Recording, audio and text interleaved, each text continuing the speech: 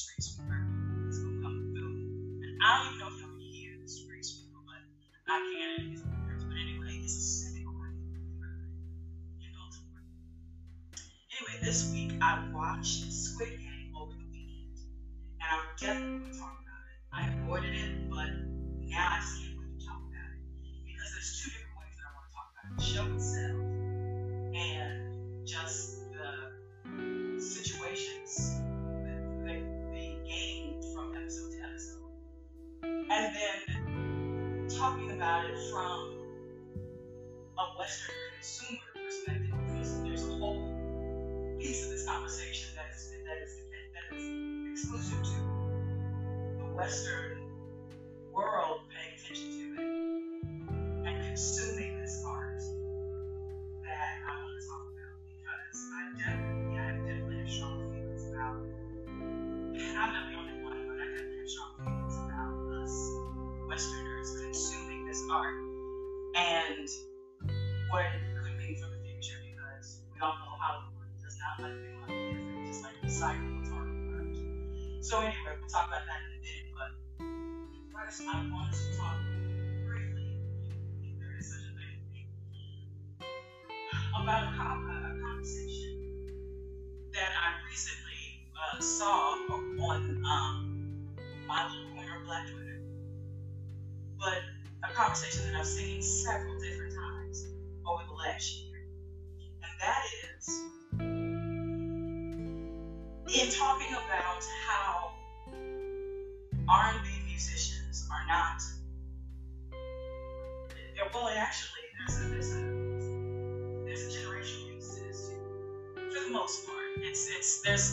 I'm sure you've heard, paid attention at all, or to not pay attention at all, but I'm quite sure you've been around conversations, especially if you're into R&B, as part of your culture, or you're just into R&B in your friend group or whatever. I'm quite sure at some point, if you're from the UK, if you're from South Africa, if you're listening from Ireland or Scotland, the Netherlands, I'm naming out all the places where people listen to the show.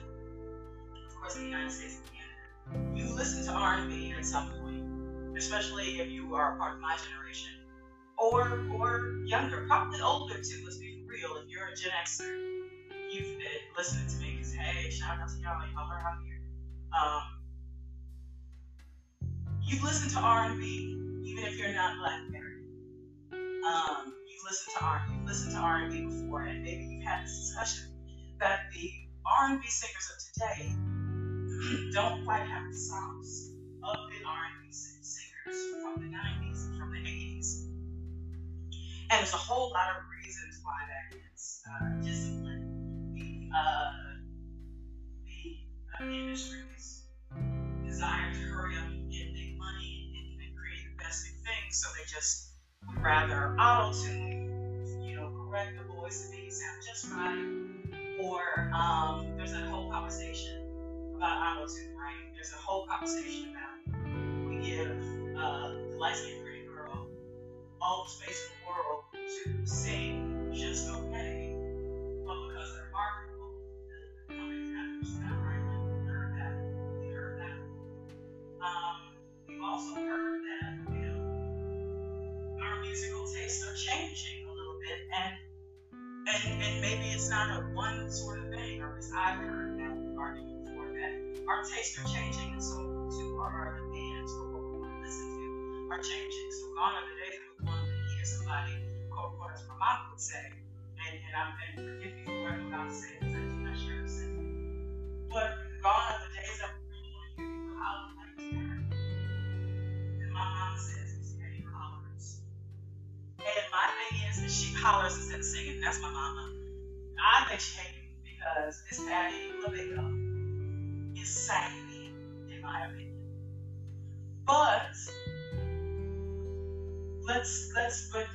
so anyway, so like there's an argument that says that our taste in what we're listening, what we want to hear is changing in our R&B, right? So there's not a demand for those same type of powerhouse singers, and there's a demand for quieter voices, what folks consider peaceful voices, and so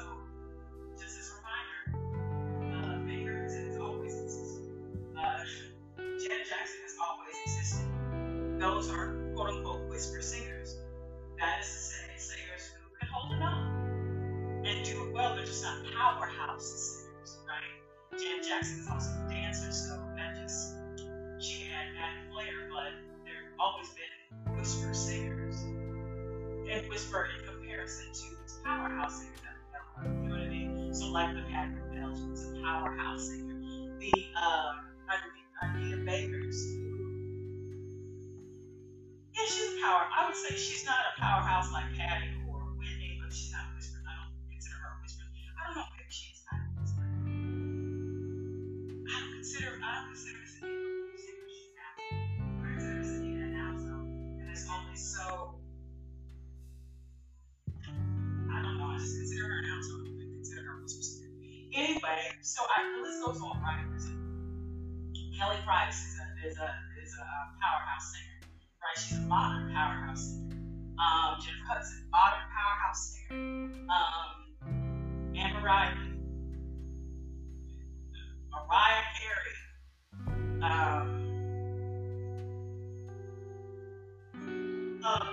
powerhouse singers that have they kind of know Mariah Carey. Mariah Carey has the same thing. So where am I going with this? The conversation is not necessarily about the musical changes. The conversation or the our musical appetite for R&B changing to wanting something else. The conversation now is folks recognizing that perhaps the reason why we don't have a ton of powerhouse R&B singers, and I recognize this name women, but Teddy Pendergrass, Usher Raymond, Tank. Everybody knows what's the Randy Ross. Like I said, this name, because at the end of the day, like if you're not considering him a powerhouse R&B singer, I just don't know what to tell you. The list goes on, right? Even the particular, who's that problematic guy? But is meant to sing down. He was on that long time ago. He was on the commercial. He's in almost that.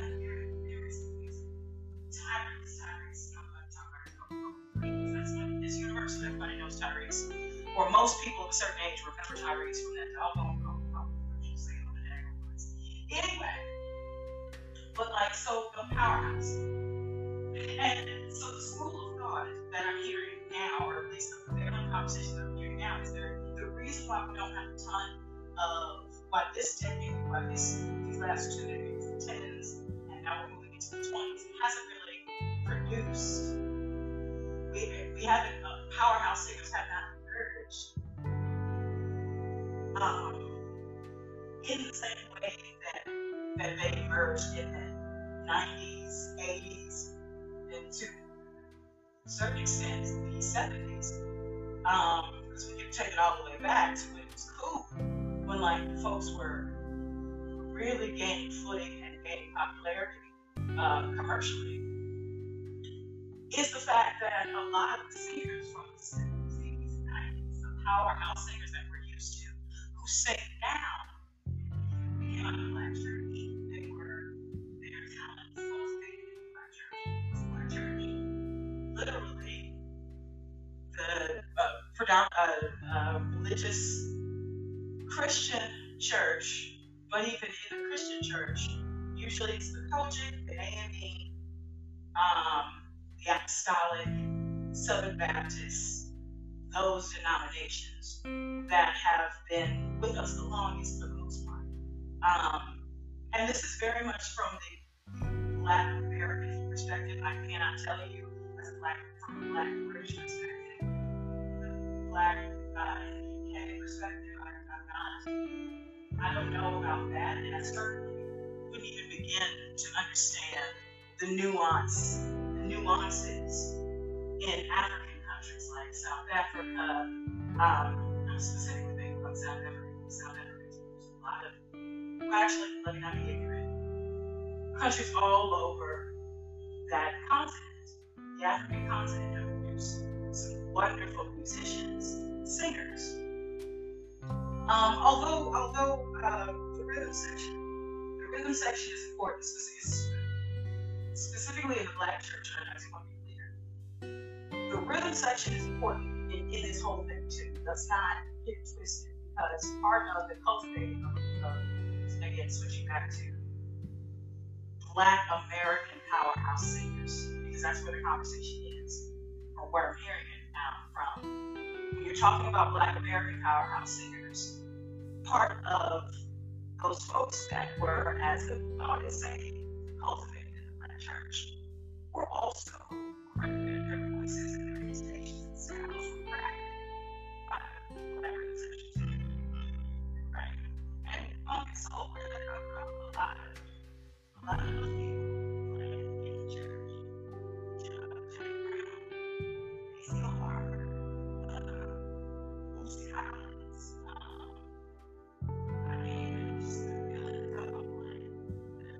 Folks we have folks from Ohio players. But anyway, like a lot of these players came out, and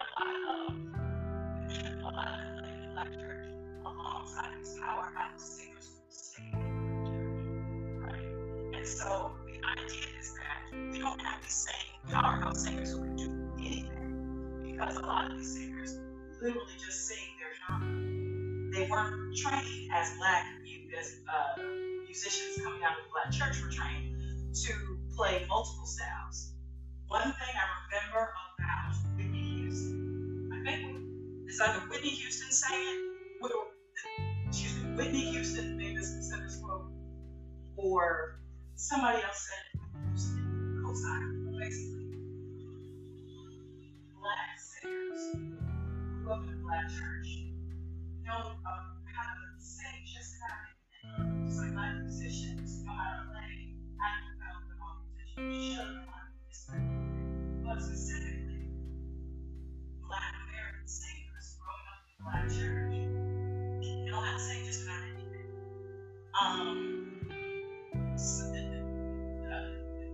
What do I mean by that? I think in the quote, if I'm not mistaken, Whitney either said or co-signed the fact that she could sing country, she could sing gospel, she could sing pop, she could sing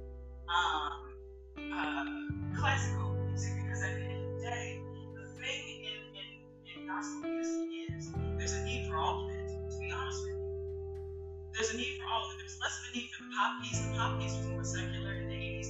Pop is more infused in Black Christian music today, right? To stay relevant. How Black gospel music stay relevant is to infuse pop into it. So it's kind of like the culture that it influences now influencing the culture again. The influencer in this context. But Whitney Houston was able to sing just about anything because that's how she was taught in the church, to sing just about anything. And so the argument is, because they're not musicians who aren't being trained in that same way. Because again, what do we know? Even the reason why musicians were able to be jacks of all trades is because, and I remember my daddy saying this, but we remember The Color Purple? Remember watching The Color Purple? And seeing some of the same musicians, or the musicians coming from the juke joint, going into, at the very end, when God's Trying to Tell Me Something, I forgot, not Miss Celia, but Suge. When Suge was coming, when her daddy was in the pulpit, and that song, God's Trying to Tell You Something, came up, and she was in the juke joint, and then she comes out, and she's singing in there, and her and the musicians are, Lawrence Fishburne was in there too, looking good. Anyway, she was singing, and they were walking down the road, and then she busts up in the church, and then the jazz musicians begin to play with the church musicians, and it kind of blends to make this beautiful gumbo, because at the end of the day, they're all musicians, and they're super talented, which is another thing. Some super talented rhythm section people, musicians, crafted these voices, helped to craft these voices too. If you used to playing with some powerhouses, some real pros, that iron sharpens iron. Iron definitely sharpens iron. I can't tell you how much better I feel like I play when I sing with somebody who is a caliber musician, because you pull the skills out of something that they haven't been able to use. ability. And so anyway, in the analogy that I need to stick with, thanks for listening to the show. If this is your first time, I'm being a lot, but I get back to the point eventually. But let me hasten on. So in this context, she was singing a sister, that song. She was singing that song, and then she started singing God's Trying to Tell You Something. And of course she gets in there, and when I tell you, to be honest with you, I think the woman who was playing Sugar and God's Trying to Tell You Something, when I saw that as a first, I don't know why I didn't go watch the Color Purple when I was 8, but I was. But watching that movie and listening to the woman that played Sugar sing that song, I have been enamored with her singing since I was a child. And if I'm honest, every time I sing a gospel hymn or I'm leading a real good, one of those songs where you need to stand flat-footed to sing. If you're a singer, you know exactly what I'm talking about. Flat-footed, back arch, head straight forward, and you gotta let those notes out. I feel like I'm better than her, to be honest with you. That woman was singing. That was a singer. And I don't know what happened to that woman in her career after The Color Purple. But I just know that it's her and singers like her that have inspired me to really just let loose and go on and sing. And I do, anyway, go on and sing. Because what's the point? I gotta put it right now to show my appreciation for those folks that have been around me that have been cultivating me and didn't know. So anyway, I attribute that singer to one of the many talented people that I've seen on in film, and I've imitated or seen in person and worked with in person, helped me craft the singer I am today. Anyway, well, my point is, see how seamlessly they kind of blended in? Now, the thing about it is, those were studio musicians, but that also proves my point, because a studio musician that can play it all, right, can sing it all. And again, the woman that plays Sugar went from singing the blues to singing a gospel hymn, right? And why did it sound so logically pleasing? The gospel hymn, the transition from the blues song into that transition from the blues song into that the gospel song. I don't know why. It's because gospel influences the blues influences gospel. That is how it started, baby. That is how it started, because black musicians and singers were doing it all. And so, of course, remember, if y'all watched Ray, there was a point in Ray where Jamie as Ray Fox came out with a song. And I think it's I Got a Woman, that was a gospel song that was turned into a secular song. And anyway, he got a lot of guff for that. He was real a lot of it. Even that has happened in the 80s, that I know about. Certainly in the 90s, y'all remember. If you are 90s music connoisseur, you will remember. If you happen to love gospel music from the 90s, you remember when Kirk Franklin came out with, what was that name? It wasn't Revolution. What was that gospel song? What was that secular song that he turned into a gospel song? Who I cannot remember, but he was gospel.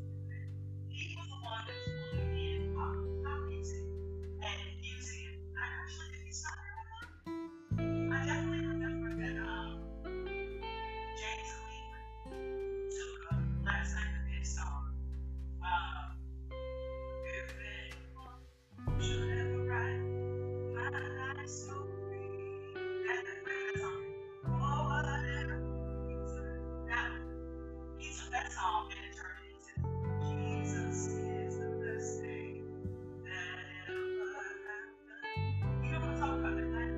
That say so. Jesus is the best thing that. No, it was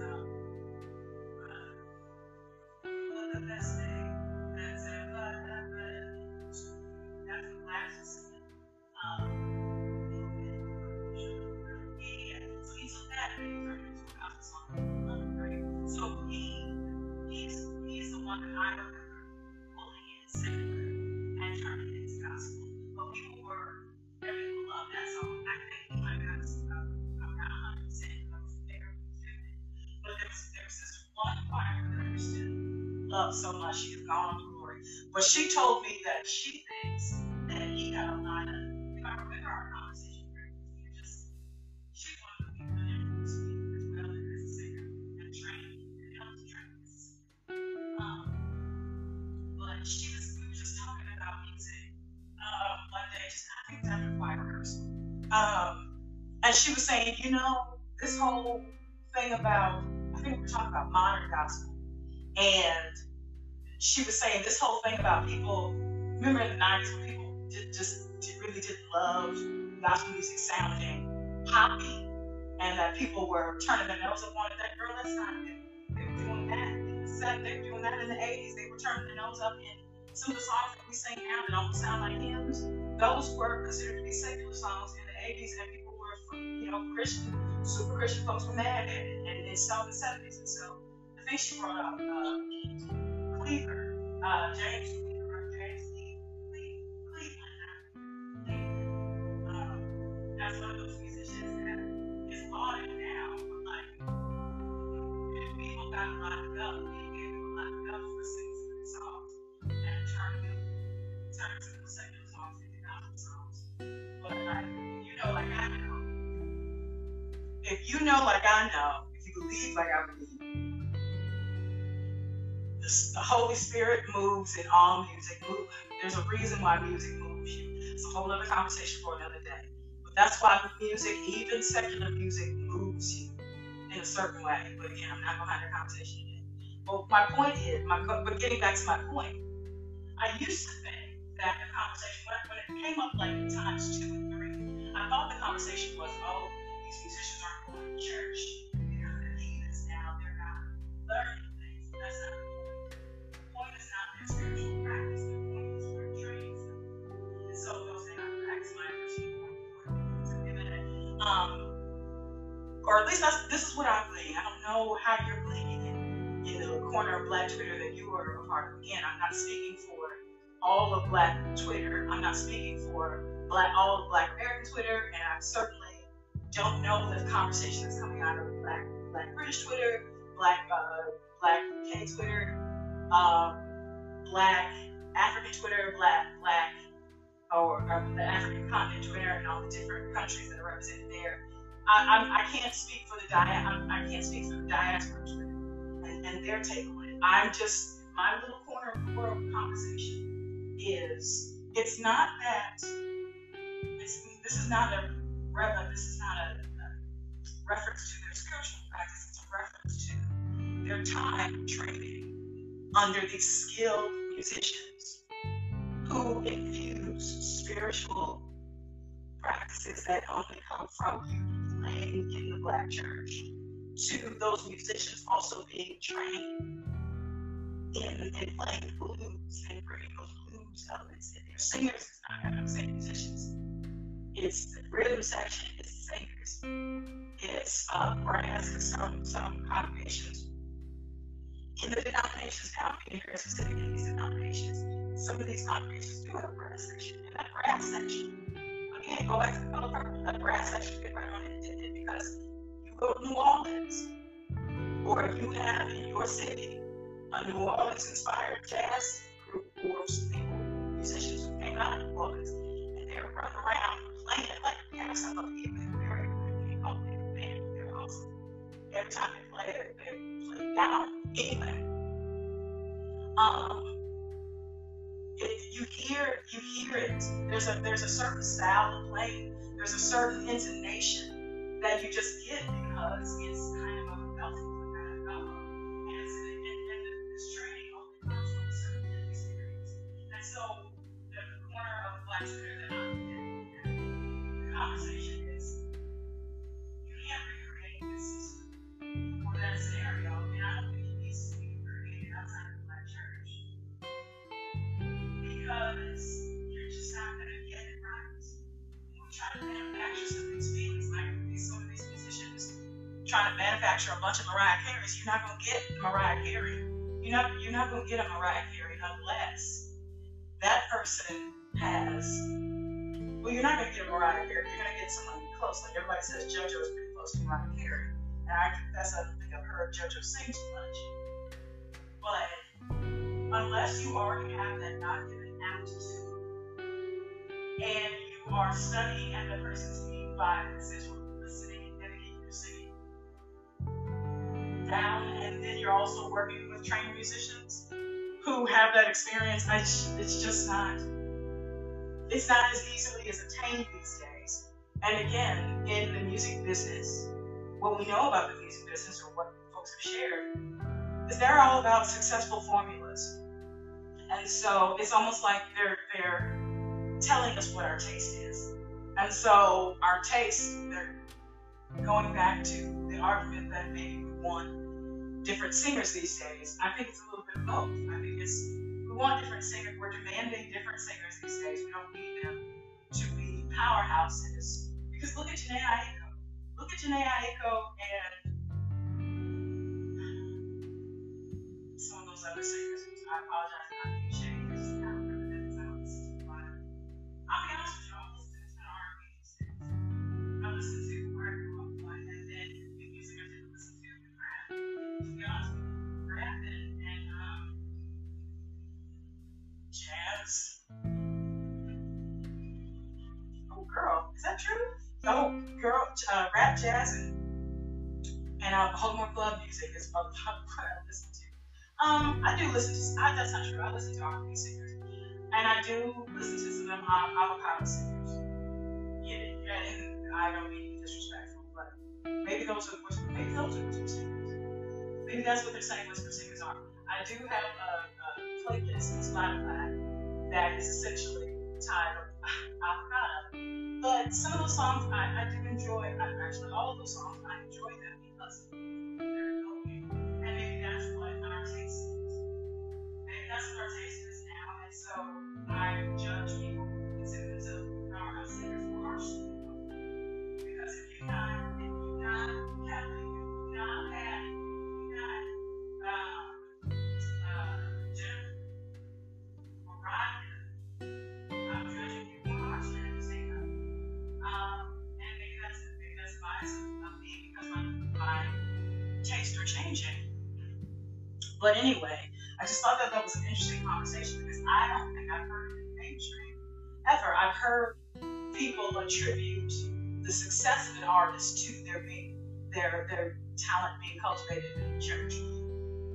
But it always goes back to the celebration of that artist. It's not necessarily talking about the generation of musicians and artists and why they were so successful and why they can sing down, why they can sing so many different ways and nuances and genres is because of that conversation. I don't know if that's a mainstream conversation. I would love it to be mainstream so that we can invite more people into the dialogue. But I've just been really enjoying this conversation. And if you are not a part of the diaspora, certainly if you're not in the Black church, Black American church, or I'm willing to bet that the denominations that I mentioned, any denominations that are similar that are coming out of countries of the African continent, coming out of the UK, probably there's the same conversations are happening, or some semblance of that conversation is happening. Because there is a certain way of singing, there's a certain musicianship that comes out of your circumstance. It's just the way it is. It's like, but I don't even think that this is specific to the diaspora, religious diaspora, Black diaspora people. Like, I don't even think it's just specific to us. I think it's specific. I think if you're talking about a cultural export or a cultural product, I think the thing that makes it a cultural product is that it has been cultivated within the culture, and people who spend time in that culture, who grew up in that culture, and were cultivating that skill are the best. They do it the best. They exhibit that talent the best. They exhibit that skill the best. And anybody who makes it is almost like the judge thinks they're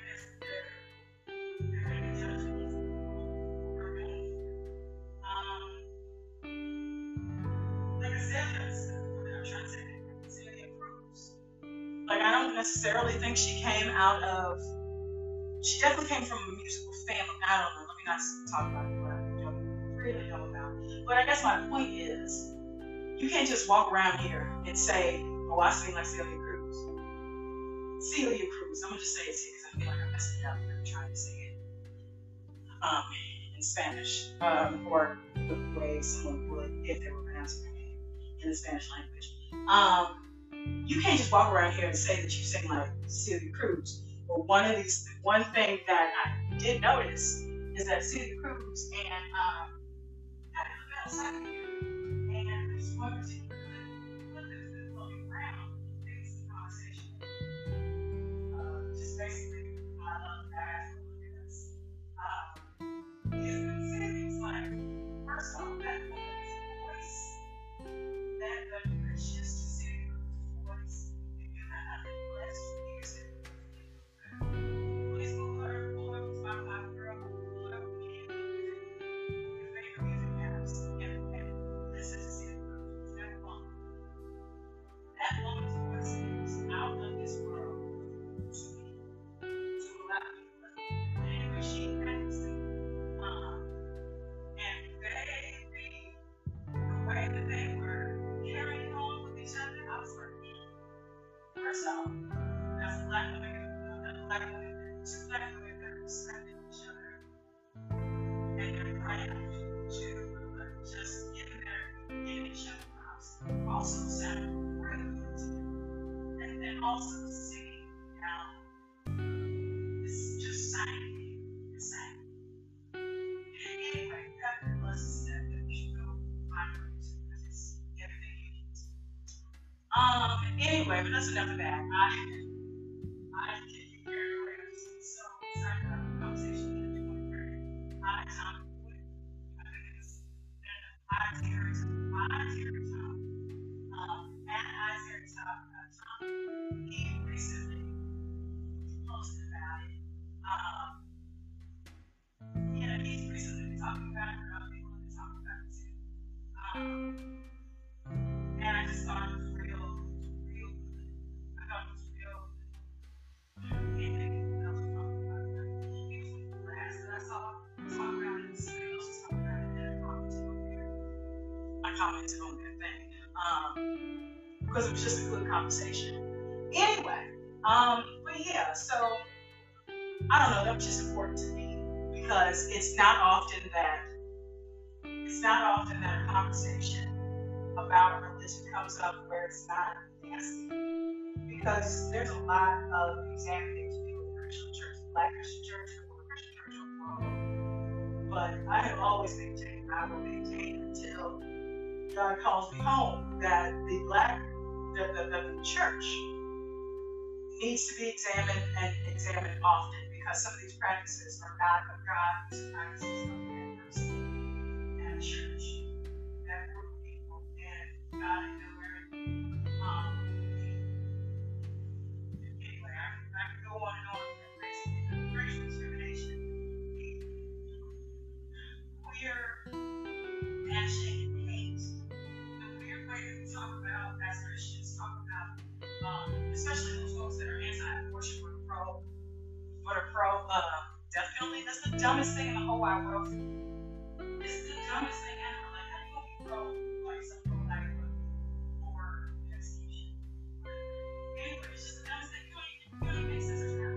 Anyway, but there's a whole lot of critique that the Christian church deserves, and special attention needs to be paid to the Black church, and that's the diaspora over there.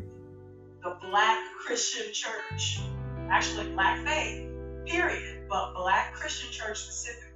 Some of the toxic ways that we've adopted and don't even think about. The toxic, that we don't even think about need to be examined. But this conversation was a breath of fresh air for me because it was less about an individual spirituality and more about what was produced out of this very specific circumstance. And I loved it. Because again, to me, the reason why music moves you, baby, is because it's a spiritual thing. And it's deep in you, baby. Even if you're a non-believer in anything, you're agnostic, or if you're agnostic, well, if you're agnostic, that's a little bit different. If you're an atheist, and I hear you, baby. In the way I believe, there's a reason why we're moved by music, and it's not just, oh, it sounds great. It's a spiritual thing, from my perspective. I appreciate folks who don't agree. But anyway, but I love, and because I believe the way I believe, I enjoy musical conversations, even when we're talking about secular music. I enjoy them the most. Because there isn't a performance there. There isn't a performance there. It's just you purely enjoying this music and not even realizing that you're connecting with the spiritual. Which is what I love so much, because the spirituality at the end of the day is so doggone personal. It's stupid. We want to make it so group focused, and we want to make it so, we want to put it in a box, and we can't put spirituality in a box. You just can't. You can choose to practice certain ways, but you cannot choose to live your spiritual life in a box. That's not how we were designed. Anyway, let me move on. Because I'm supposed to be talking about Squid Game. Anybody who came here for Squid Game probably has moved on. So I think what I would do is I'm going to put something in the show notes so that you can skip this whole spirituality and music conversation if you want to.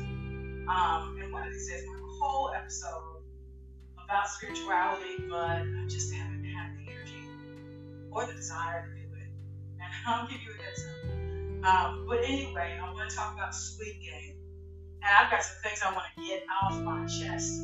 In short, this show has a vice grip on the United States right now, or at least folks who watch Netflix, a vice grip on us. And I'm quite sure globally it has a vice grip on everyone who has access to the series, because I struggle to even put this in horror, because it's not exactly horror.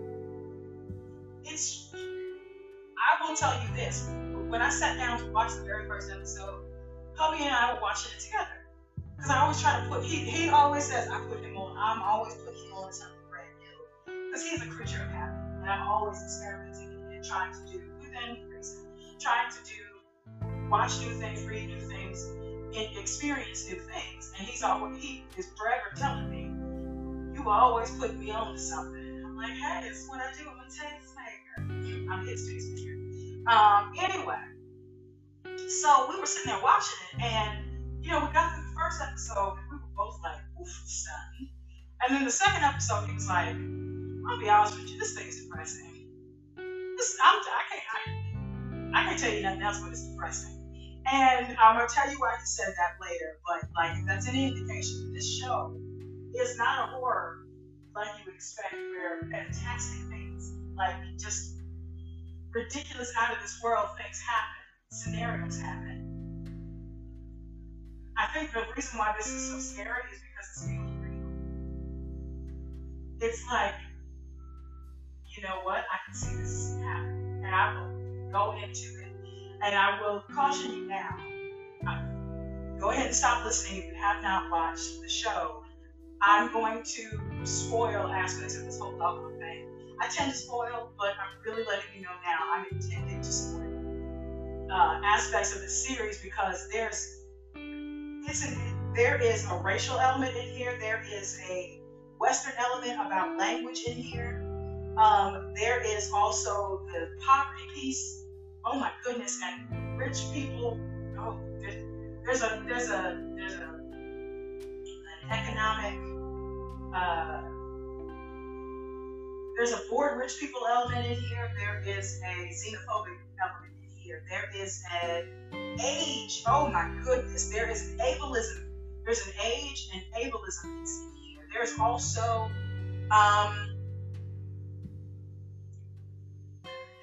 toxic femininity. If I could say that, there's toxic femininity in here. There's a lot of stuff happening in here. And even the hero is kind of an anti-hero, or at the very least, I don't like him at the end of the show.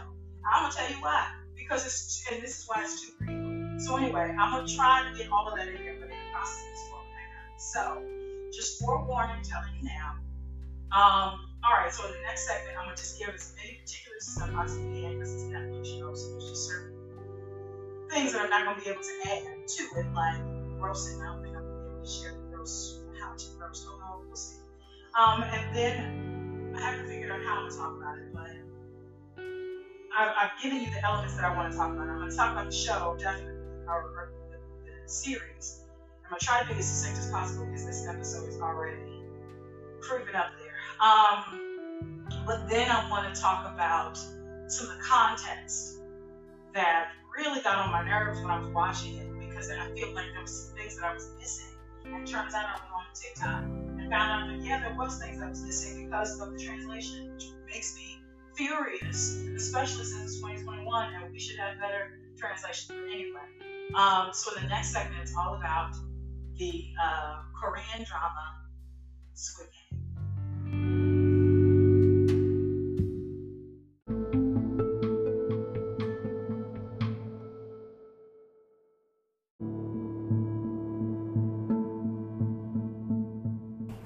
Okay, Squid Game. It's a South Korean drama that first premiered on Netflix, at least U.S. Netflix, on September 17th, so a few weeks ago. And it has, I just want to make sure, 9 episodes. And each episode is the title of a game or something that happens in a game. If you haven't heard by now, the Squid Game is a sick, twisted version of a reality game show where contestants compete to be the top winner. Let me go a little bit further and read you the synopsis. So hundreds of cash-strapped contestants accept an invitation to compete in children's games for a tempting prize, but the stakes are deadly. So, before I get into the deadly stakes, let's talk briefly about the cash-strapped part. Cash-strapped is a little bit misleading. It's like not quite strong enough term. Everybody who participates in this game is dead broke and busted, and the stakes, like facing jail time, facing missing limbs from gangsters who are gonna get their money. They're gonna get it back in blood. One of the two. They're gonna get it in money or they're gonna get it in blood, but they're gonna get what they came for, right? And the show stars a bunch of characters, or a bunch of actors who, one, I definitely remember. She's not a lead, but I definitely remember her. These other folks, I'm not 100% sure of who the heck they are, other than pretty. But I'm going to try to go because one of them, Gong Yu, who doesn't actually, he doesn't actually have a, he's not credited as having a name, but he's in the show. Whew, that man is attractive. Anyway, but let me go. So Sung Ho Yeon plays Se Byuk. And by the way, I'm messing up these names and I'm not doing it on purpose. It's just, I suck at this. Plays a pickpocket down on her luck. Her family is in North Korea. She defected, or at least her mother's still in North Korea. She defected with her younger brother. Her younger brother is in an orphanage, and she's down on her luck because she doesn't have any money, and she's really trying to get money to do 2 things. Number 1, get her brother out of the orphanage because he's a little boy and he should be with family. Number 2, get their mother from North Korea because she needs to get some gone from North Korea. Park Hae-soo plays Cho Sang-woo, and I want to make sure I'm getting the actor Yeah. Park Hae-soo plays Cho Sang-woo. Cho Sang-woo is, I believe this guy is a friend of the main character, which we'll get to in a minute, and it's kind of wild how in this cast list the main protagonist is not number one, but it's probably because these actors are more famous than he is. But anyway, Chang Sang-woo is, for all intents and purposes, a really smart econ guy who's in business, doing like a really smart person who came from the ghetto. It seems like he came from the ghetto, or a little country provincial place, and is doing big things. The main character is always bragging about him, but this guy is in debt up to his ears, to the point where not only is he in debt up to his ears, but I don't actually think he's in debt up to his ears. He just stole buku dollars, and now the feds want him, or the Korean version of the feds want him. And so that's why he's at the Squid Game.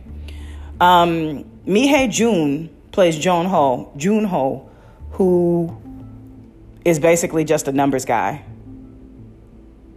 Yeah, he's a part of the game itself. He's cute too. Lee Jang-jae plays Seong Ji-hun, who is the lead guy. Boy, this guy is a quadruple time loser. This guy is a degenerate gambler. Like, he gambles. No, and you know what? Let me take that back, because that was me being... That was putting ownership. That was making him seem like a terrible person. This guy has a gambling problem, and as a result, he makes bad decisions. Gambles his money away. Gambled his mama's money away. He lives with his mom. Gambled his mama's money away. His wife divorced him because of his gambling problem. His child doesn't really respect him because he's kind of turned into a deadbeat dad, because he is dealing with this addiction, this gambling addiction. So he's enters the game, and I'll talk about how the entering part comes in. But he enters the game, this game with deadly consequences, which I'll get to the consequences in a second. Because he's betting at the track. He wins at the track. And it's his daughter. It's the day of his daughter's birthday. He swipes money from his mama to go to the track, to the racetrack, and bet on horses, bet on horses. And he wins. He actually wins. I'm not 100% sure exactly how much he won, because something in the translation is off, and then I don't quite understand the currency. But I'll get to we'll get to the translation piece in a minute. But clearly it was a lot of money. He won a lot of money. I'm guessing like $4 or $5 grand. Yeah, $4 or $5 grand, probably more than that. Like, but like when you're at the track, I just don't see people walking away with more than like 20 grand in their pocket. So maybe it was the equivalent of 20 grand, or less, just less than that, but like more than like 2. Because he got geeked. Like he won at the track, called his daughter talking about, yeah, we finna do whatever you want for your birthday, because I haven't been there, but I'm gonna be there. We're gonna have a bomb birthday. Anyway, so long story short, pickpocket, which actually Say Biok, played by Jung Ho Hyun, the defector, the North Korean defector, she pickpockets Seong Ji-hun. And when the mobsters come, he's leaving to go. He doesn't realize that he's been pickpocketed by her. But long story short, the mobsters come and hem him up and like try to run his pockets, and he doesn't have anything in his pockets. They want what's owed to him, and they were gonna take something from him, but then he was like, "Give me some more time." They beat him up instead, and then he's got a certain amount of time to get his money, or they're gonna take something that he'll miss. So like a limb or a digit or something like that, like a finger or something. Anyway, so Lee Jung-jae is in the game because he has gambling problems. Not to mention his mother his mother needs a surgery on her feet because it very much gives me diabetic, and she hasn't been taking care of herself. She is a store owner, or at least a stall owner, and she's on her feet all day, but she can't not be on her feet because her son has a gambling problem, gambles all her money away, and she's got to earn a living, So anyway, so she's got a serious, her foot looks like it's septic or something like that, and that she could die. And then the other issue that they're having that Seung Ji-hoon is having is because, so he's divorced, and his ex-wife remarried, and the new husband got a job in the United States, and he's going to take the family, meaning Seung Ji-hoon's daughter, to the United States. And Seung learns this on his daughter's birthday, or at least, on his daughter's birthday, or a couple of days around it, from his mother, who's like, you didn't get it? They're going to take her away from us if you don't try to fight for it.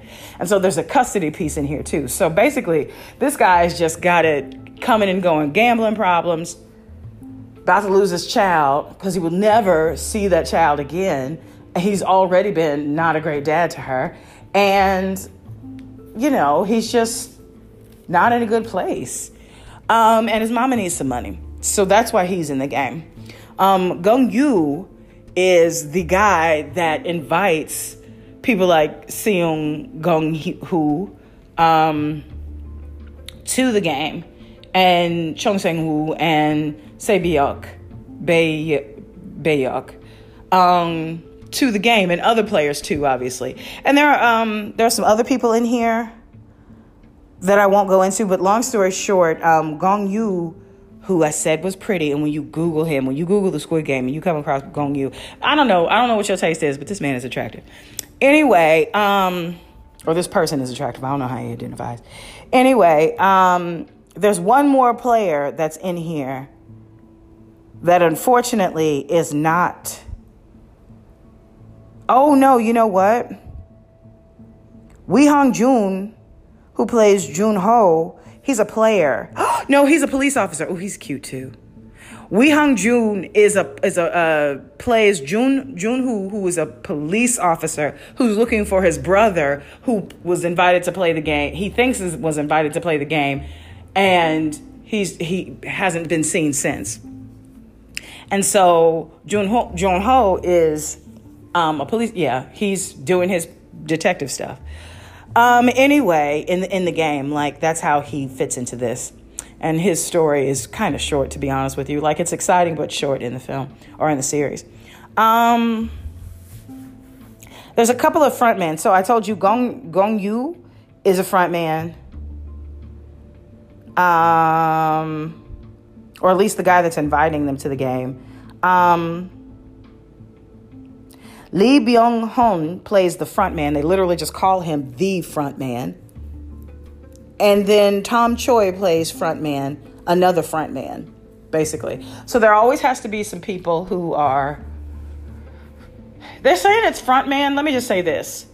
Lee Byung-hun as the front man, he's like the guy that's running the game. And Tom Choi as front man is someone who's assisting the front man in running the game. And there's other people in here too, but the one person I want to pull out, where is she? She's not on this list. Or maybe, you know how when you look up actors and the picture that they use is an image of them from 20 years ago, or an image where they're looking completely different, and maybe in the film they just did such a good job playing that character that you don't even know who the heck you're looking at. I think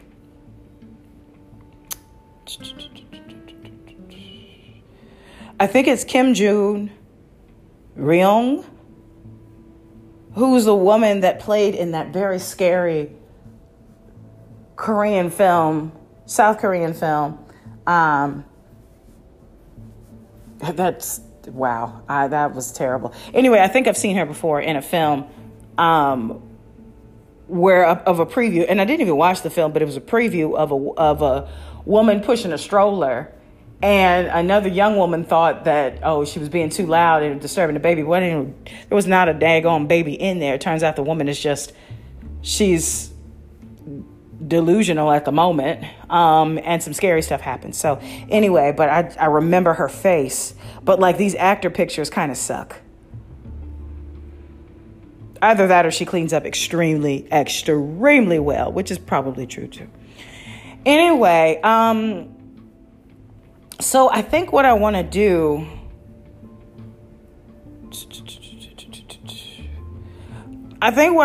is tell you,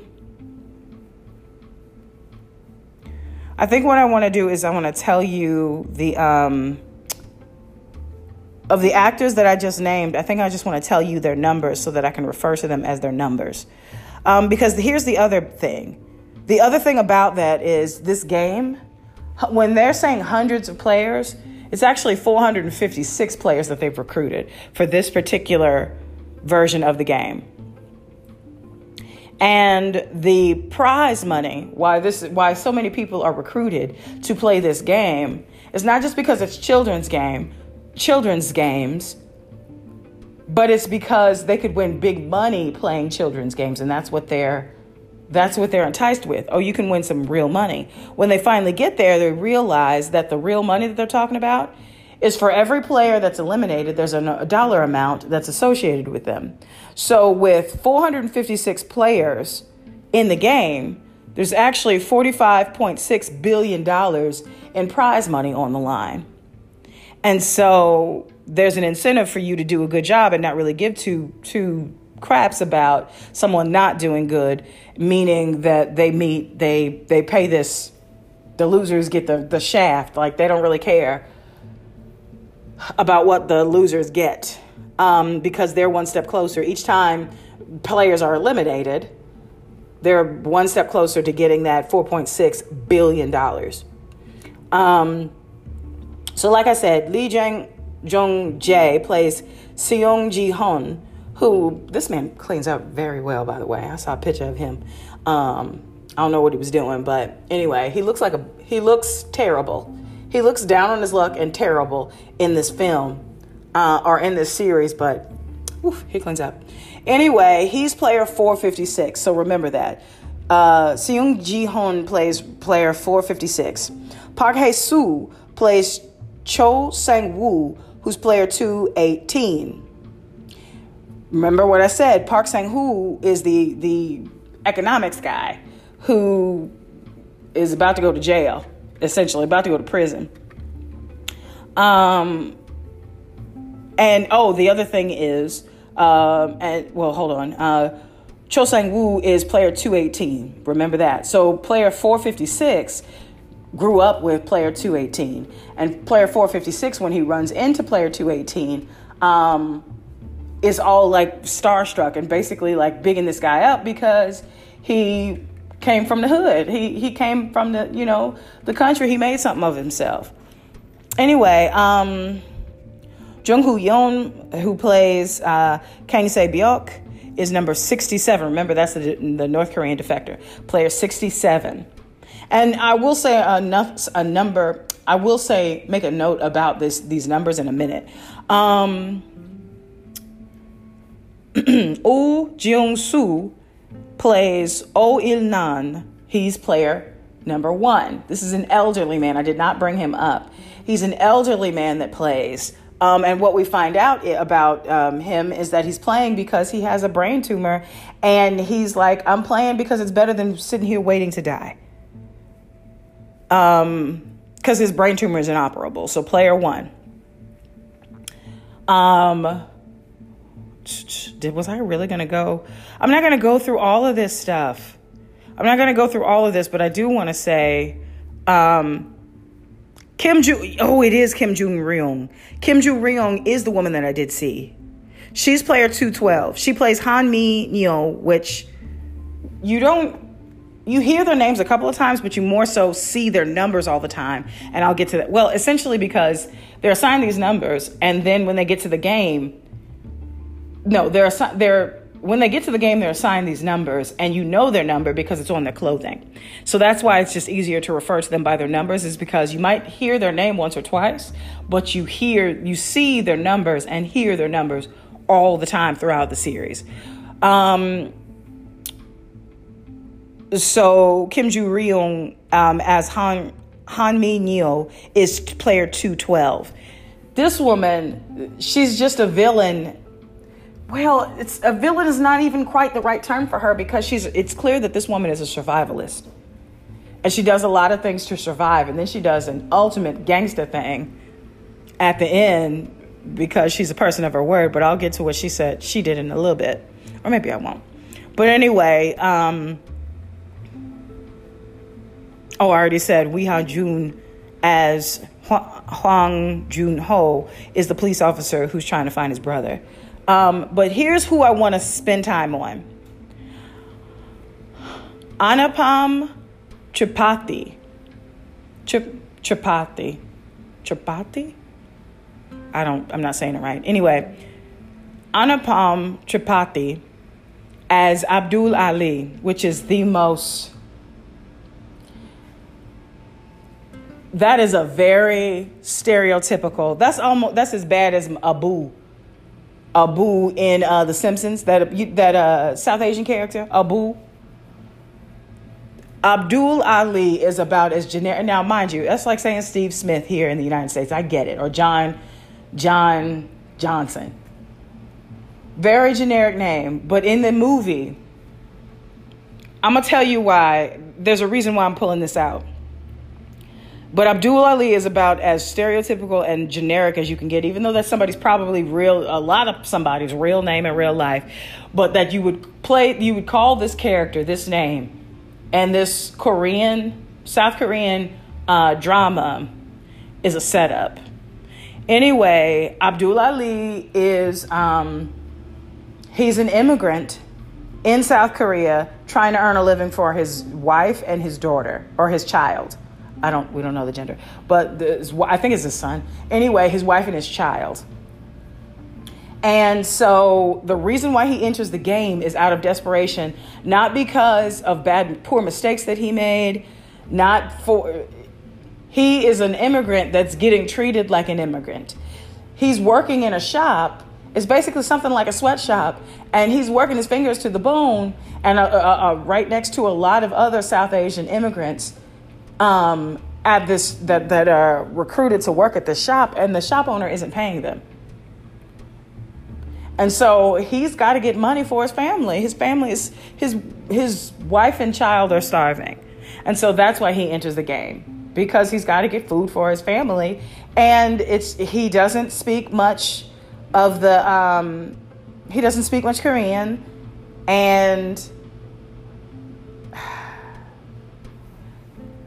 he doesn't speak much Korean. And so he really needs, there's a reason why I paused here. I got a lot to say about this character.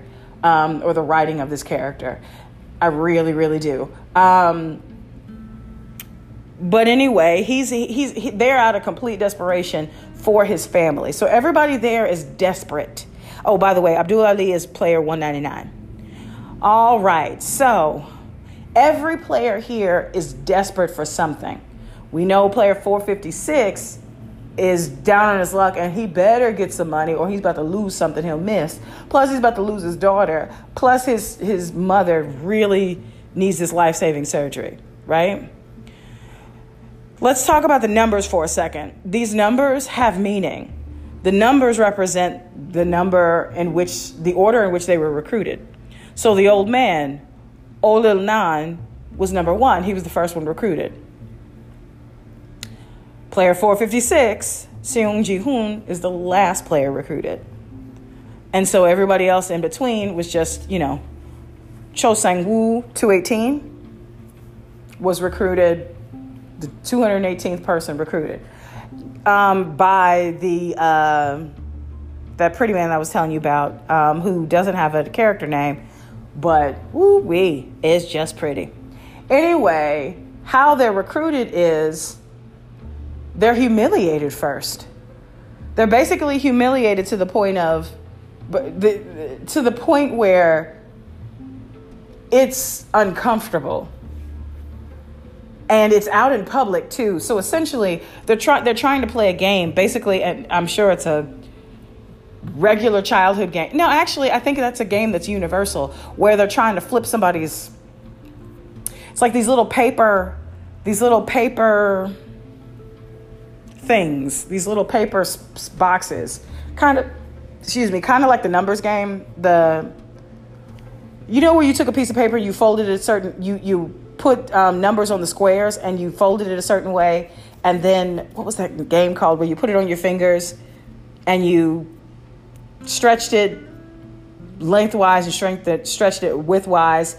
And then you told somebody to pick a number, and then they would pick a number, and underneath that number was written a note or something, or like a dare that they would have to do. Y'all know what I'm talking about. That game, that little hand paper game. Anyway, it kind of looked like the shape of that before you actually put your hand in it and start to play with it. And anyway, you flip it over. And I'm quite sure there is a universal, the actual game that they're talking about is a game that I'm sure somebody in the United States who is not of Korean descent or a part of the Asian diaspora has played before.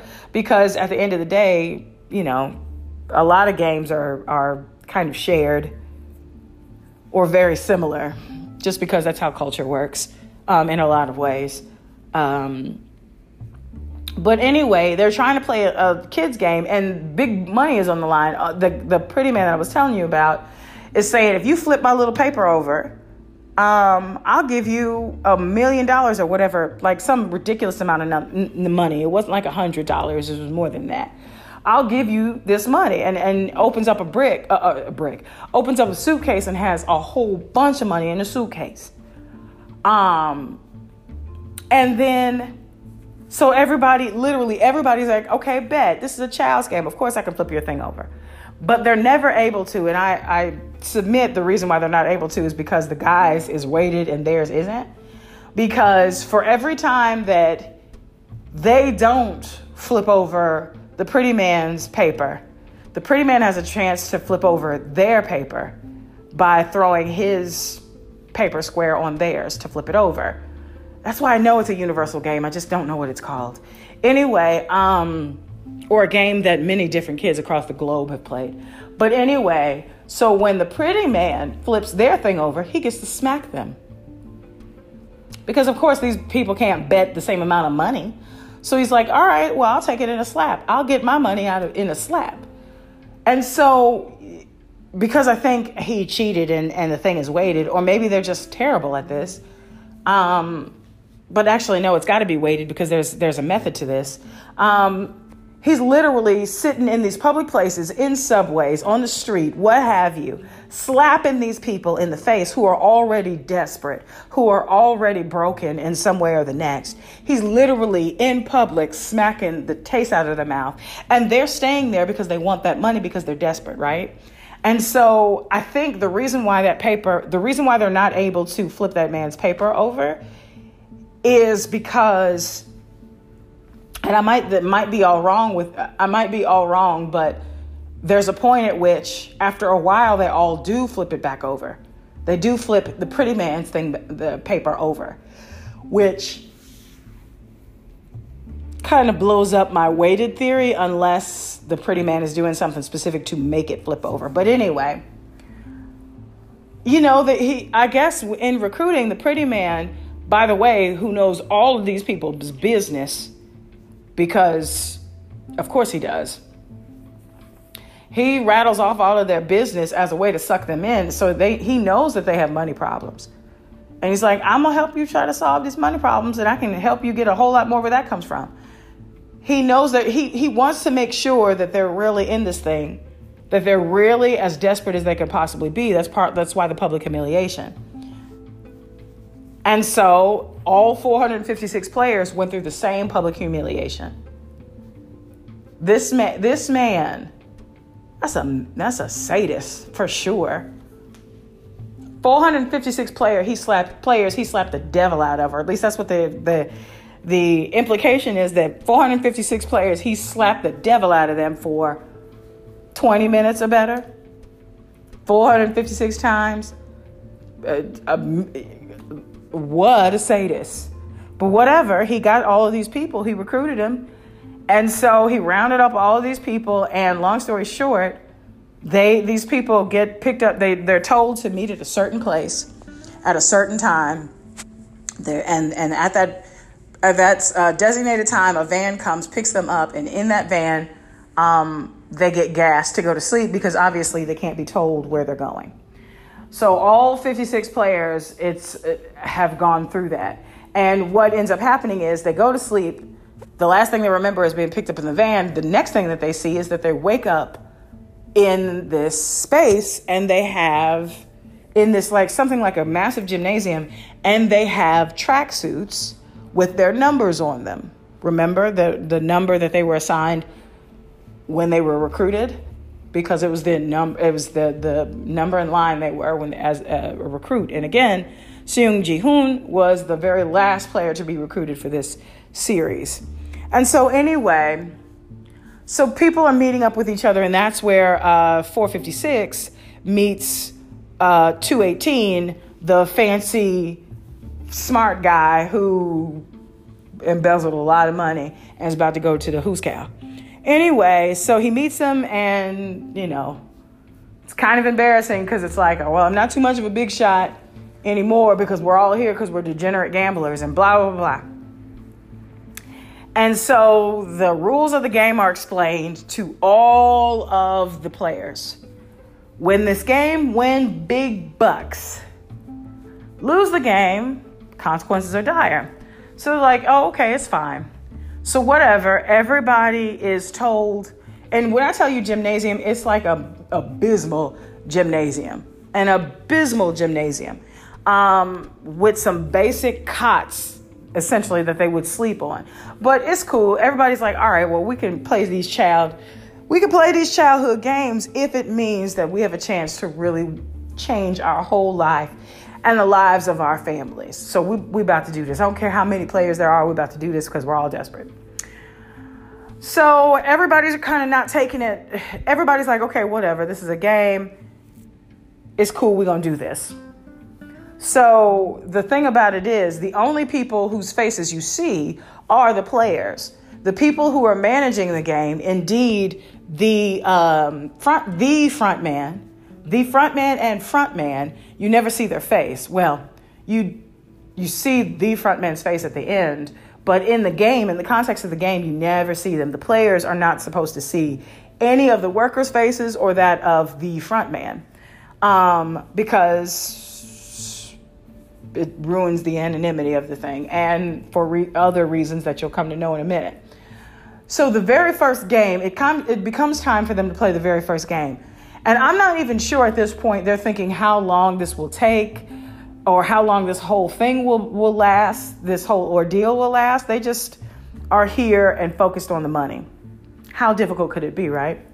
The very first game, they're taken to this essentially playground. Not necessarily a playground, but like this open space with that looks like, you remember when you went to recess, or if you have kids now and you see them on the playground, what do playgrounds look like? Even with the asphalt, they've got children's drawings on it in chalk. They've got the walled-in places of the schoolyard have children or very joyful and jovial photos of kids and fun things, right?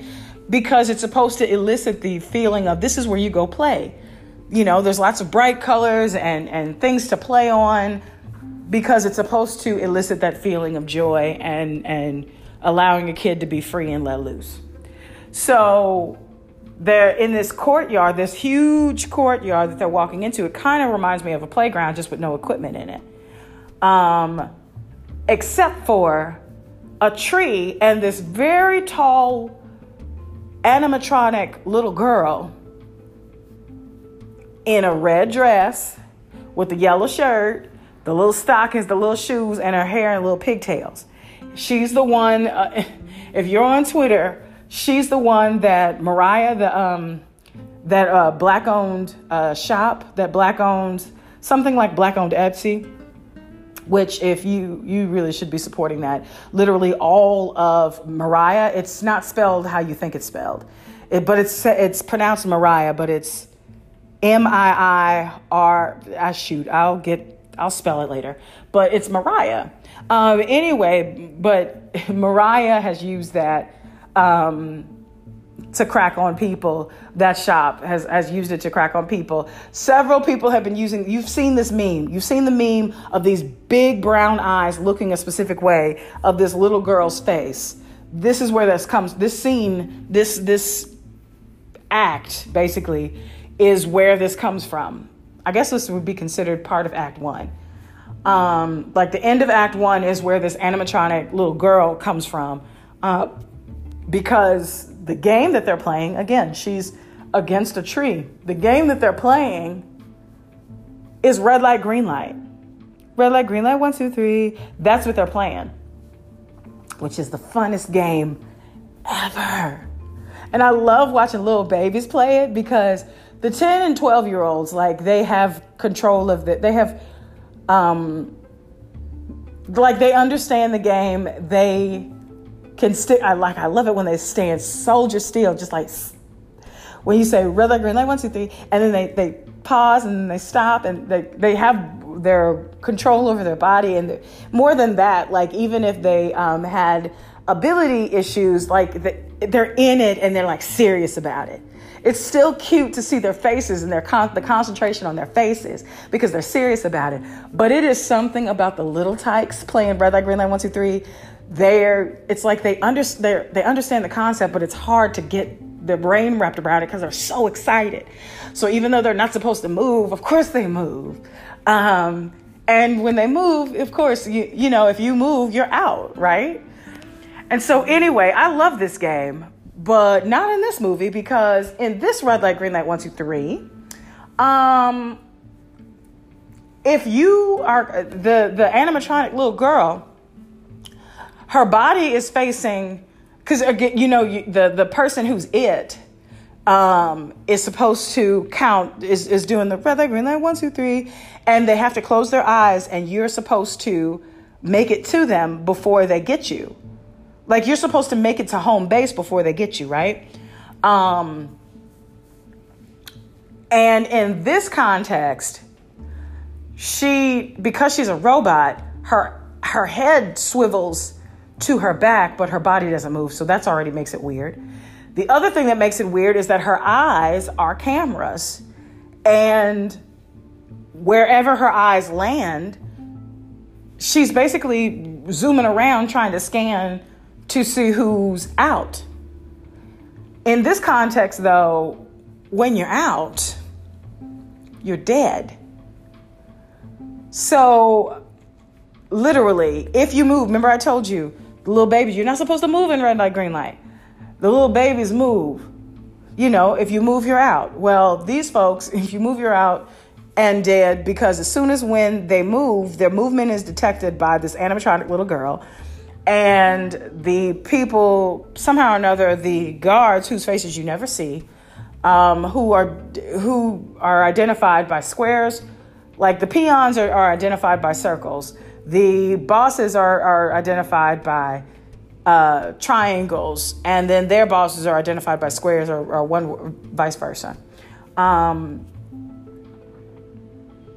think I got that right. Yeah, the peons are circles. No, the peons are circles. The bosses are triangles. The front man is a square. And you learn that very on the hierarchy pretty quickly. You kind of learn it. Anyway, so you've got all of these circles just sitting there with machine guns, and you didn't realize, I guess even though they were playing, they were like, the players saw these people with the machine guns, but they were like, all right, well, let me just be cool about this. But I didn't think, you don't get the sense that they understood that they would actually use those machine guns or those guns on the players, but they ended up doing it. And so again, every single time the animatronic little girl finds that you've moved, you get shot dead. And so people are getting shot dead. And this is when they realize the stakes are super high. This is what they realize, oh, shoot. To lose is to die. And so they get through this game, and 456 people start this game. By the end of it, nearly 200 are already gone. 200 are shot dead. And in the middle of this, one thing to note, player 218 is saved by player 199. 218 is the investment guy who's about to go to the Fed's about to get him. And 199 is Abdul Ali, right? The immigrant. 199 saves 218, which is so cold. There's a reason why this is poignant. He saves 218 from surely dying. And you think that there's some allegiance. Certainly 199 thinks that 218 is going to have his back going forward. And 218 throughout the series shows that he does have his back. And anyway, the game concludes with 456, 218, 06, 01, 101, 199, of course, at 212, making it through that first game. And everybody shook up. Everybody's like, what the what? So that, they're all shook up, and they go back to that dormitory that they were put in, while all of the circle guards are cleaning up the playground. And anyway, this is where the money piece comes in, because at first they're like, what kind of game is this? And you think there's going to be a revolt. And then there's a big fat giant piggy bank that's in the middle of the gymnasium. I didn't tell you that before. When the rules of the game were explained, you have to play fair. You're going to play these kids' games, and whoever wins the big pot. But there was no money in the big clear plastic piggy bank. Well, when they get back from playing red light, green light, the big plastic piggy bank is there. And while they're all frustrated and trying to figure out, how the heck to get out of there, some wads of cash, like bundled bills, start falling into the bottom of it. And it's a lot. And then it's like millions of dollars. Not the billions yet, but millions of dollars fall into the bottom of that piggy bank, because every player has a dollar amount associated with them. And again, $46.5 billion is on the line. And what they're coming to realize is those represent people. And if you want to get the 456, the sole winner is the one that's going to get the 456. But then they also recognize that if you are a loser, you die. And so they're grappling with winning or losing. And so I'm going to be honest with you. I binged this series, so some of this is kind of blurring together. All I will say is that there's a point at which everybody, the games of this, the rules of this game are pretty clear. If everybody agrees, in order to play this game, you had to sign a contract. Anonymity was part of it, not to tell anybody about the game. Excuse me. And there's a clause in there that says if the majority of the players decide not to play the game and want to quit, then we'll leave you to go home. You won't get any of the money, but we'll leave you. We'll leave you to go home, and we'll never bother you again. We'll drop you back off where we found you and call it a doggone day. You'll still have the same debts. You'll still have the same problems. We'll call it a day. And so anyway, Player 218 invokes this clause, and then they do a tally. And I believe it's after the first game. And come to find out, they all decide to take the ball and go home, because who wants to stomach earning $46.5 billion at the expense of 64 people? The deaths of 465 people $45.6 billion is what they're going to win. But that would mean that 455 people lost their lives. And who wants to do that, right? So they draw straws, and overwhelmingly decide that no, we don't, the cost is too expensive, so they're done. So everybody goes home. And the situations are even worse when they go home. And so before long, they have a card to breach the pretty man. And so before long, they're calling the pretty man and everybody that's with them.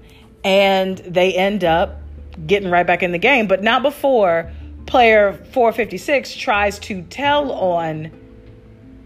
expose them. But of course, the police nobody understands what the heck he's talking about, thinks this guy is making things up, thinks this guy is probably also drunk or high, because it sounds fantastic. It sounds ridiculous, right? Like, you mean to tell me some people kidnapped you and made you play children's games? And if you won the children's games, you'd be one step closer to winning billions of dollars. And if you lost, that they would kill you. Where the streets would be running red. Where are the bodies? And the guy's like, well, it was off a remote island. And he's like, well, what island is it? And of course, player 456 can't tell him because he doesn't know anything. Because remember, he was put to sleep when being taken to the island. So anyway, but it's at this point where we're introduced to the police officer, that beautiful, one more beautiful man. I'll tell you, they know how to pick them. But anyway, Hwan Jun-ho, who is trying to find his brother. So long story short, when all of the players decide to go back, and I mean just about all of the players come back, the police officer, and I'll just refer to him as a police officer, somehow or another finds a way to sneak on to the island too. Like, it's pretty ridiculous how he sneaks on, but whatever, he does it. And anyway, so long story short, the game keeps going on. It keeps getting more cutthroat. There's a lot of moral issues that come in here, but there's a lot of moral issues that come up. But of course, in the end, the biggest showdown, which I will tell you, and I'll tell you no more, the biggest showdown ultimately in the end becomes between player 456 and player 218. And even after that, player 456 ends up victorious. And so he wins the $45.6 billion, wins it all. Wins it all, but can't live with himself. So there's a whole nother piece to that. And so anyway, there's a story here that is really compelling, because in this whole game, what we see is 456 kind of reclaiming his power and standing up in his personhood and being like a stand-up person. Whereas before, he was kind of not really realizing his potential, not really realizing the power as an individual that he had. And so, yeah, we see him transform into like a person with a spine and a backbone that has morals and things like that, even though he's playing in this very immoral game. And that's really great. That's really compelling to see. There's also a whole lot of misogyny in this thing and a whole lot of tokenism in the character of Abdul Ali. So remember I told you Hang Min Yeon, she is a woman who she's a survivalist. You can't say that she's anything but. The problem I have with that is that she gets treated terribly in this game. It's like she does what she has to, so they're giving her power. But then at the end, it's like, I just don't enjoy how they treated her. And actually, when you watch it, how she goes out is kind of stunning and frustrating. Abdul Ali, player 199, gets played by player 218 in the end. And I will talk about that, but I'm sure you've seen those memes on Facebook Twitter as well. Not on Facebook, because Facebook was down for a minute. Anyway, but no, so like he gets played. The way that they wrote him is bizarro. The way that they wrote him is bizarro, but I just, all right, let me get into it. Let me just go there, because I encourage you to watch the show because it's very interesting, extremely interesting. But I have got to get this off my chest.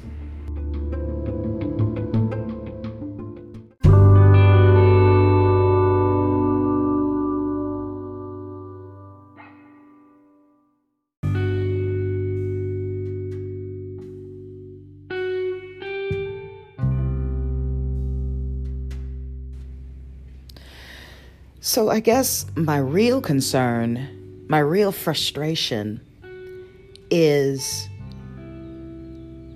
it's clear that Player 199 is some sort of a...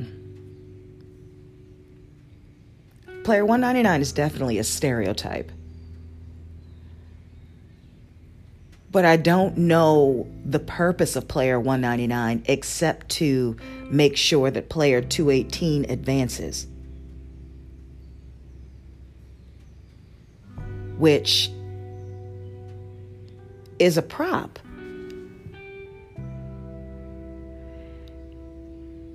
And I guess I'm frustrated only because I guess I wasn't expecting to see people being used as props in that way in non-Western culture movies. And I don't know why that is, because racism, xenophobia,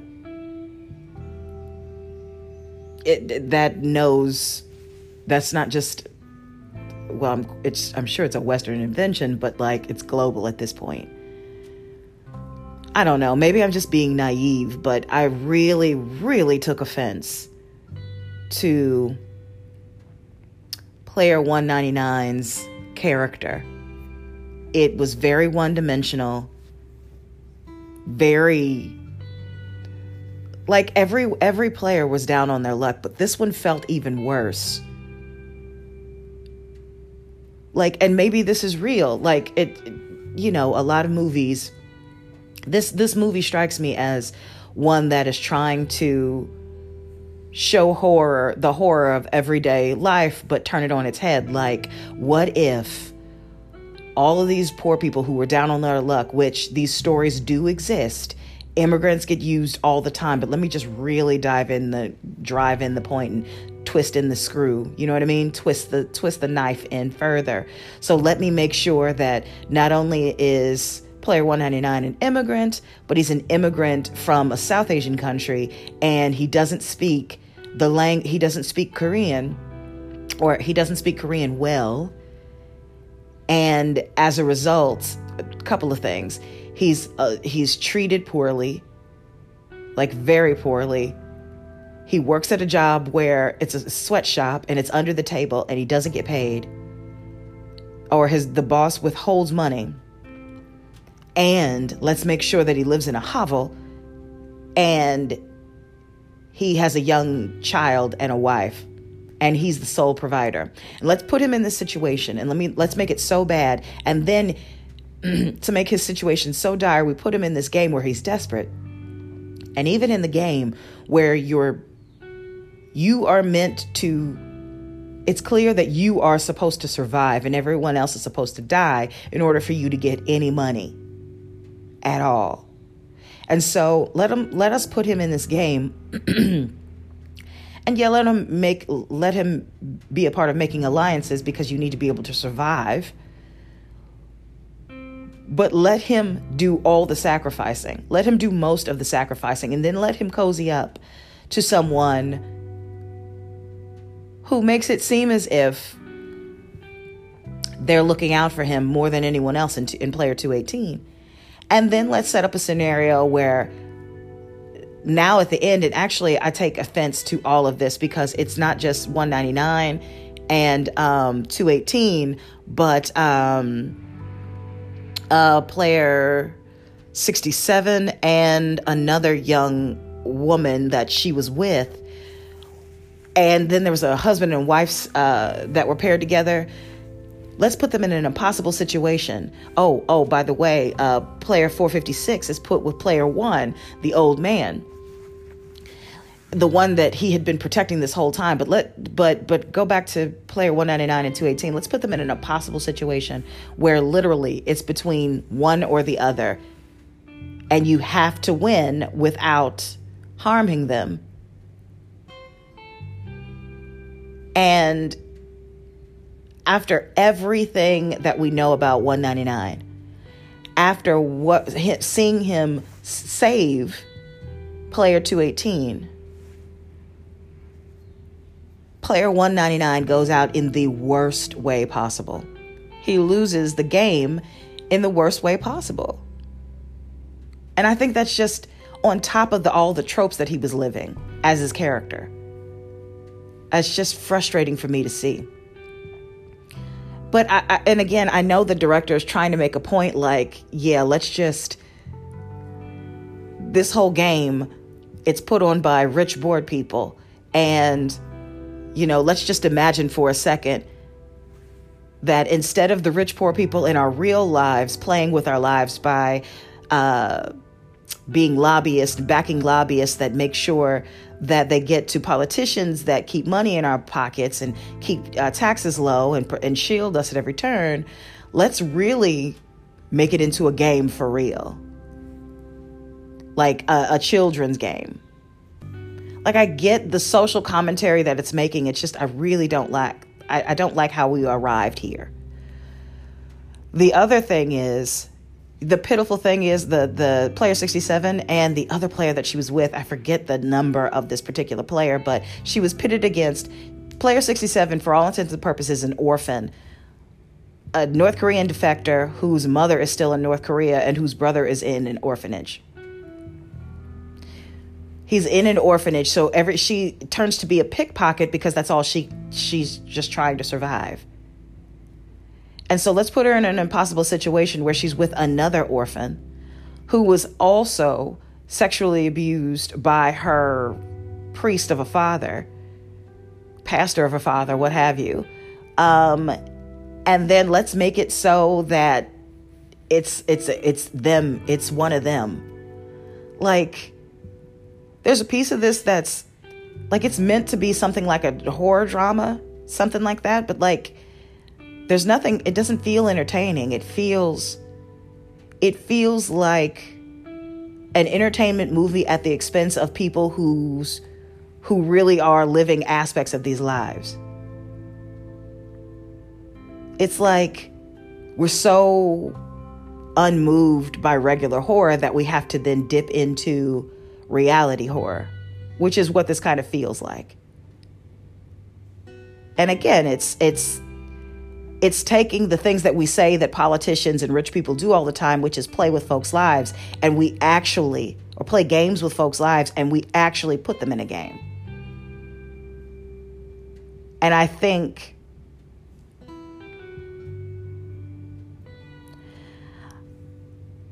I'm just not impressed with the irony of that. I'm not impressed. I think that's the thing that's frustrating me. So and I forgot the players. The woman, I was just talking about her. The woman in that one show. 212. Player 212.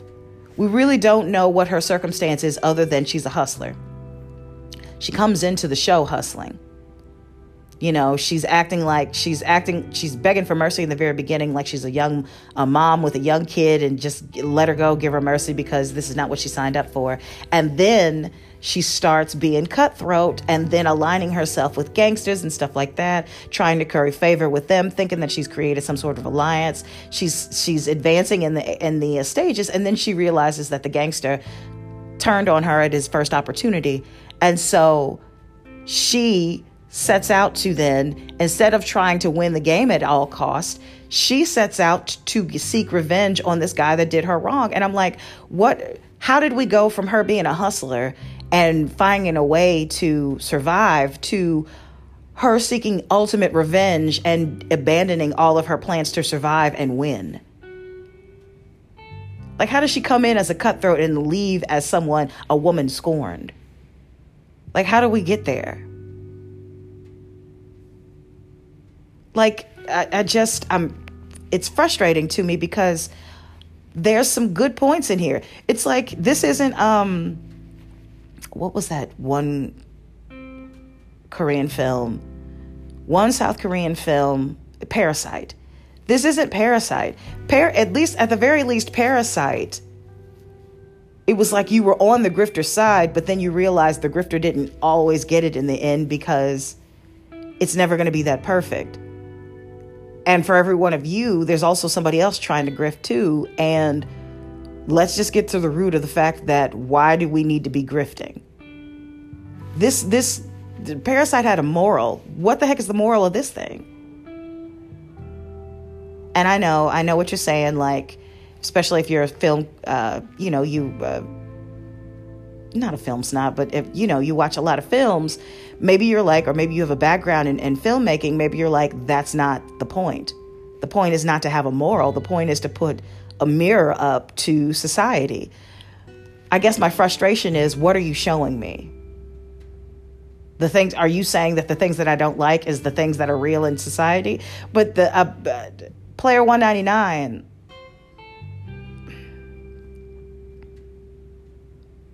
I don't know.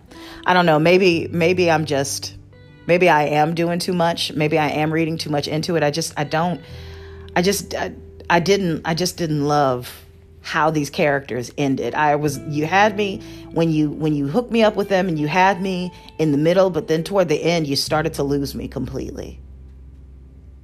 And then you really lost me with 456 and the way the movie ended. Like, honestly, this guy started out as a deadbeat dad, and to be honest with you, I kind of feel like he still is a deadbeat dad. I don't know. You have to watch it for yourself to understand, to get where I'm coming from, and then maybe you'll have a different perspective, but I still kind of feel like he's a deadbeat dad. So there's that. But then, there's another thing that really frustrates me, and this is Netflix USA. At this point, you have been on Twitter, you've seen, or social media that's not Facebook, you've seen the media talking about how poorly the subtitles were translated. In English, at least. I don't know about the other language, but in English, there's so much context that I feel like is missing. And here's how I knew. Before I even saw on social media, I think I shared this at the beginning of the recording, but even before as I was watching the show, before I even looked on social media to understand that the translation was a problem, every time they talked about money, they said, $1 billion won. And like, they would use the word one after referencing money, even when it was like player 456 was running his creditors ran into him, and they were like, you owe me 156 million won. And I'm like, what do you mean? You're using one incorrectly here. Does this mean something else? Are you meaning to say that you just owe me 156 million? And then whatever the currency name is that what you're meaning? Like, that was my first clue. That was my first clue that something was off. I think there was another time where what was translated didn't look like what was expressed in the scene. But like, I couldn't know for sure because I don't speak Korean. And then I went on social media after I finished, and then I started seeing these TikToks and these other videos of folks who do speak Korean, who are native Korean speakers.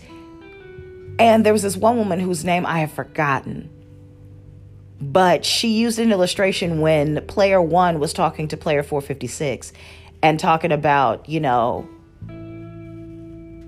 there was a point, they were just talking, and there was a point where player 1 was trying to convey how much, basically convey his relationship with 456, basically extending like a high honor to player 456. But the English translation was just like, yeah, we're friends.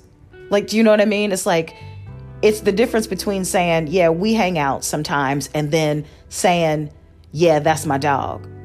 Do you know what I mean? Like if you're translating, yeah, that's my dog, into, yeah, we hang out occasionally, those are two different meanings. That's my dog means that y'all are thick as thieves. Y'all hang out all the time. Y'all are you're best friends. And we hang out sometimes.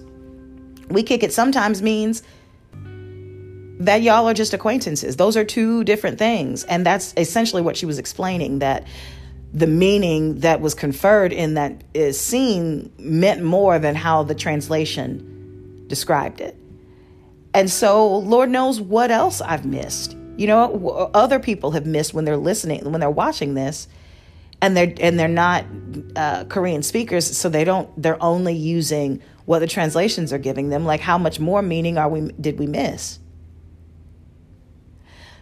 In this context, though, I did see a note, and I saw more than one person say this, but people were saying, like, if you listen to the dubbed version, where it's a voiceover dub,